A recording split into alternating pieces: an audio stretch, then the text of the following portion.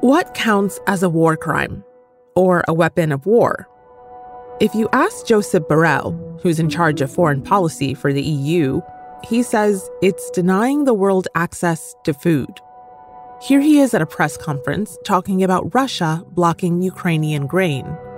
One cannot imagine that millions of tons of wheat remain blocked in Ukraine while in the rest of the world people are suffering hunger. This is a real war crime. Russia is being blamed for worsening world hunger. It's a claim Moscow denies. So what is happening to Ukrainian grain? And what can be done to get the world fed? I'm Malika Bilal, and this is The Take.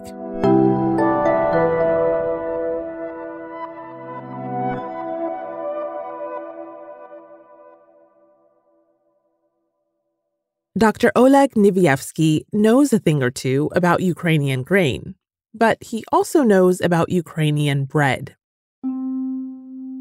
If you ever find yourself at a Ukrainian bakery and can't quite decide what to get, he has a recommendation. Yeah, my favorite type is bread produced from rye. From rye.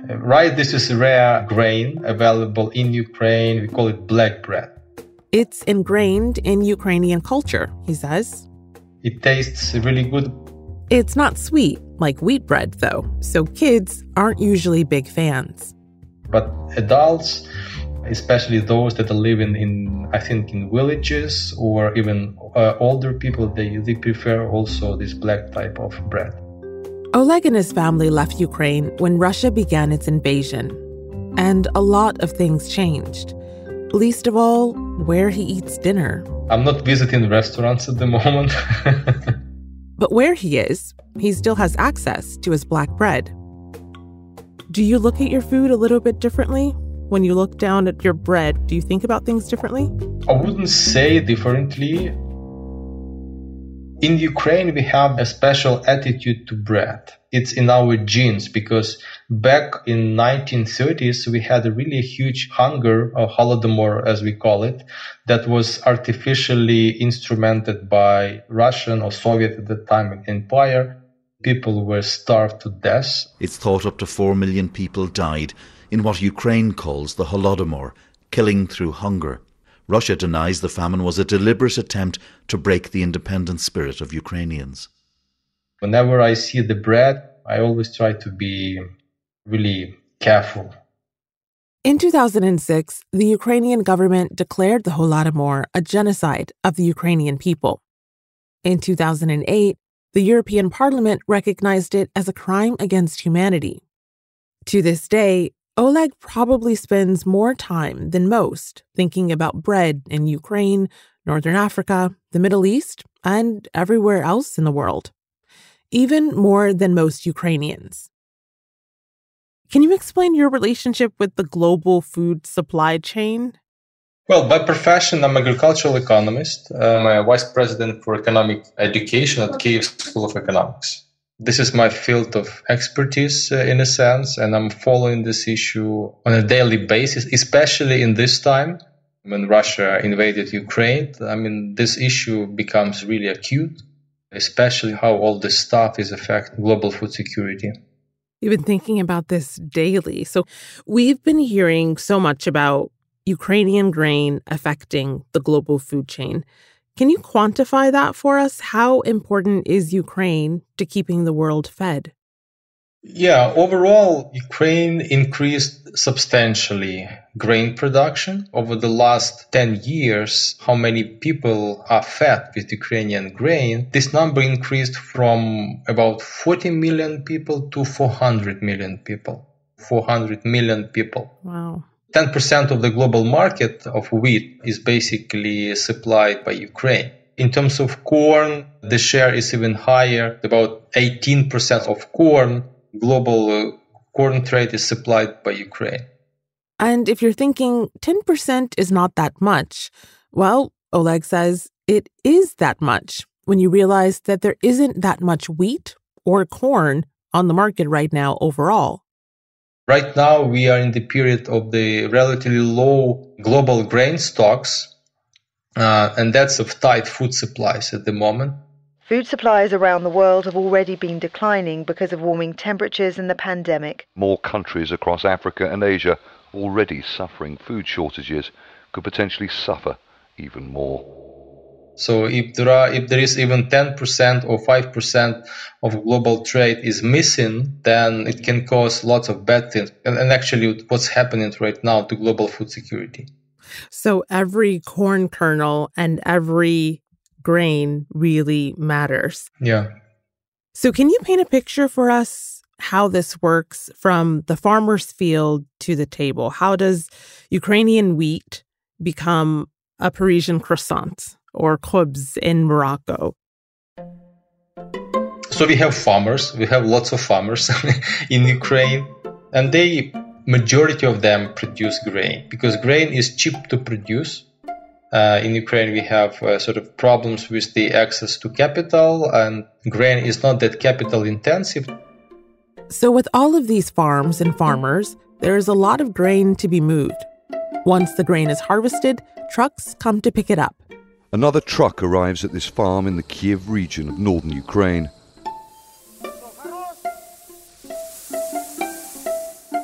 The rush is on to empty these silos of last year's harvest of maize to make space for approximately 35,000 tons of winter wheat. So they collect this grain, store it in silos, and then sell this grain to traders, so middle-sized traders, or then to multinational traders like Cargill, ADM, the biggest traders that we have across the world. Do you know farmers personally? Do you know people who now are dealing with this, not only the war, but a complete halt to what the world needs right now? Yeah, I do have lots of friends, farmers, and I talk to them quite often. My uncle, basically a farmer, they are doing a great job at the moment, actually, given the circumstances we are in. One farmer Al Jazeera spoke with talked about what he faced during Russia's invasion.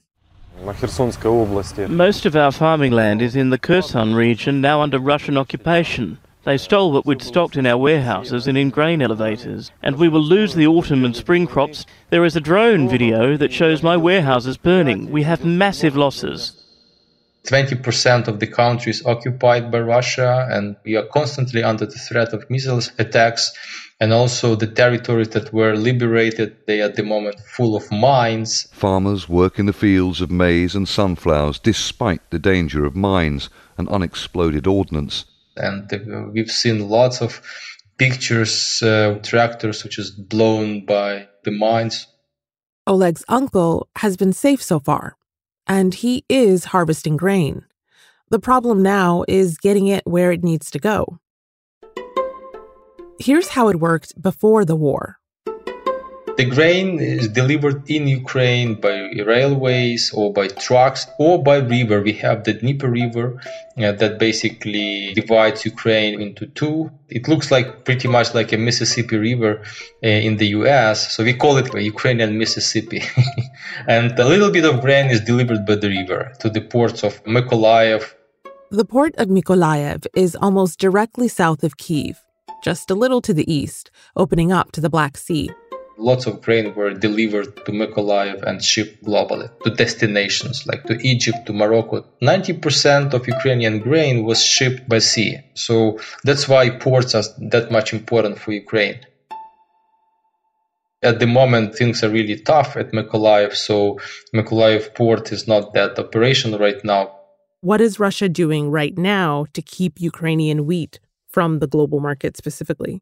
Very blunt and straightforward thing. They're just blocking Ukrainian ports, and they're blocking by threatening with missile attacks and with mines that were planted in the Black Sea. So there were a couple of cases where a vessel got blown on those mines, and that's how they basically blocked. The risk is really huge in terms of entering the Black Sea and even going out of the Black Sea. So it's basically not possible at the moment. With its Black Sea ports blocked by Russian warships, goods can only travel on congested land routes that are far less efficient.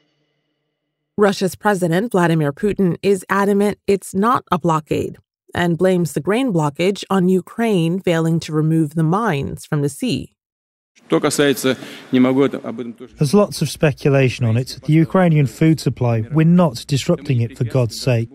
It was not us who mined the Ukrainian ports of the Black Sea. Let them demine it and export it. We will ensure the security of the civilian vessels and escort them. There's no issues here. Oleg disagrees.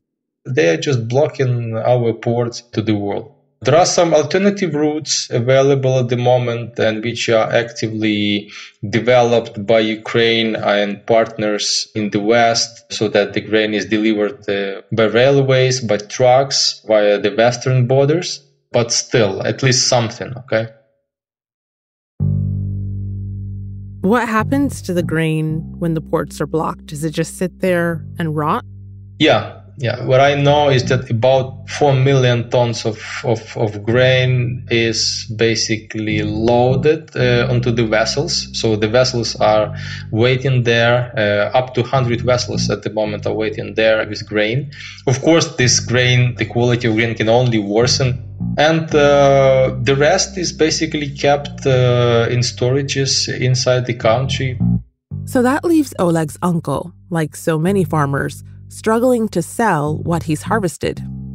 My uncle, at the moment, they are looking for opportunities to sell corn, and it's not possible because of the, difficulty in terms of logistics and getting the corn out of the country. There have even been accusations of Russia stealing Ukrainian grain. One Ukrainian journalist asked Russia's foreign minister, Sergei Lavrov, if Russia had sold stolen Ukrainian grain. We were always so preoccupied with what you can steal and from where, and you think that everyone thinks that way. We are implementing the goals that have been announced publicly to rid Eastern Ukraine of the suppression of the neo-Nazi regime. That's what we're doing. And grain.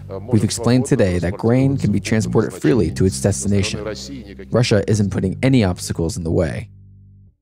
There are even some accusations that Russia is stealing wheat from Ukraine. What do you know about how accurate that is? Yeah, there are various footages available. You can see videos, pictures of trucks lining up and the grain from Kherson region. So this is the south that has been currently occupied. And this grain is being shipped to either to Crimea, this is further to the south, or to the east, to the neighboring region of Russia. And these are all documented. There was even a very interesting and famous footage from CNN. These new satellite images show what appeared to be the ramping up of theft by Russia of Ukrainian grain being poured into the open hold of a Russian ship.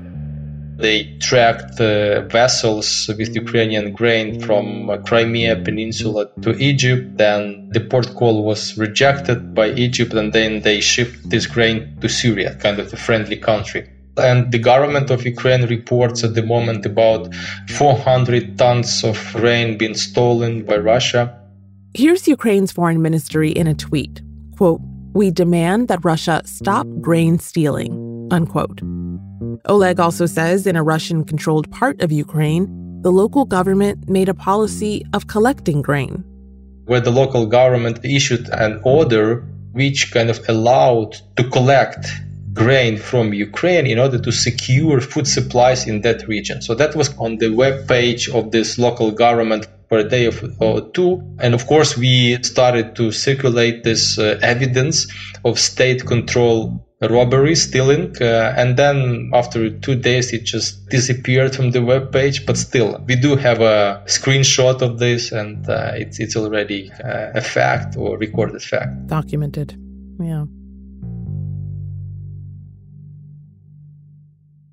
Russia still denies all these claims, and Turkey is also investigating and says they have not found stolen shipments so far. So is this a typical tactic of war? What is Russia getting out of this? I think this is a deliberate usage of food as the war strategy because they are smart and they see that this food as a weapon works. We have to admit that the poor countries, they need to supply the people with food. It doesn't matter for them which grain they buy or use, Russian grain or stolen Ukrainian grain. People need to eat. Parts of Kenya, Ethiopia and Somalia are suffering their driest conditions in more than 40 years. More families are going hungry. Egypt is one of the largest importers of wheat in the world, and 80% of its supply is from Ukraine and Russia. It's no different in Lebanon, where authorities warn the central bank may not be able to subsidize bread. And Russia has its own grain. It provides the world with 20% of its wheat. Now, with control of Ukraine's wheat, another 10% of the global supply, that's almost a third of the world's wheat, Oleg says. So altogether, 30%. So quite a lot. And I think Russia are using these facts to trade, opening up ports in exchange of weakening the sanctions that were imposed to Russia. Is Russia gaining power with the situation as it is now?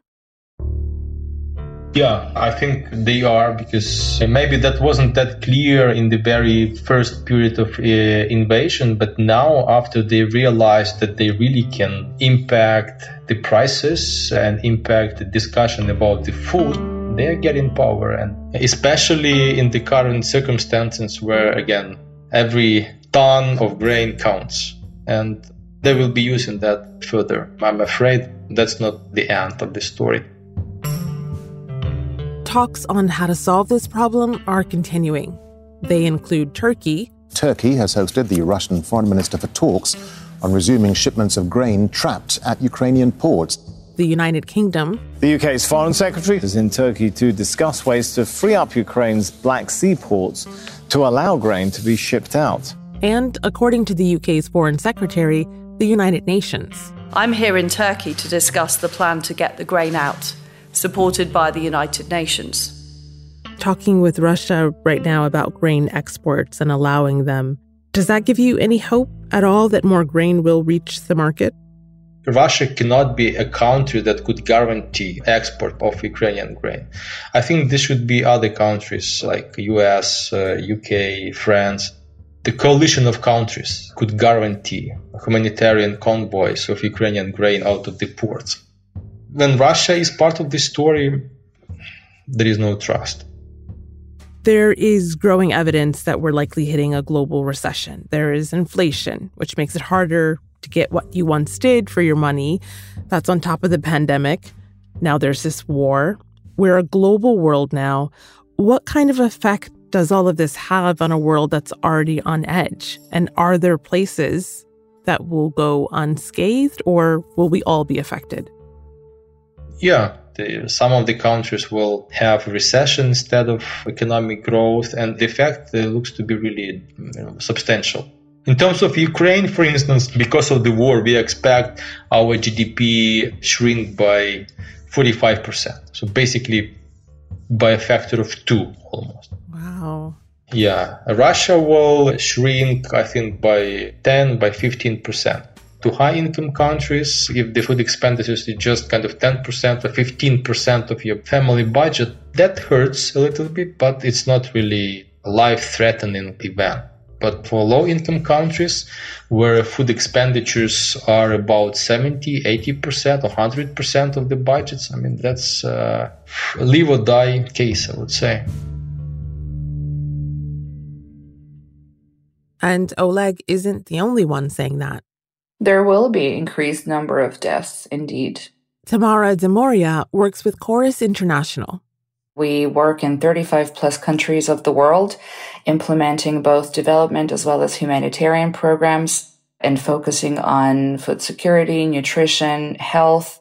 She gets food to people who need it around the world, and the shortages of grains are apparent now, she says. We're looking at shortage of wheat and sunflower oil. We're not yet seeing the shortages and deficit of other grains. And then we're looking at increased hunger, increased levels of food insecurity, shortage of even more commodities in different countries that heavily depend on external relations, import and trade. And that situation is going to be catastrophic from a humanitarian perspective.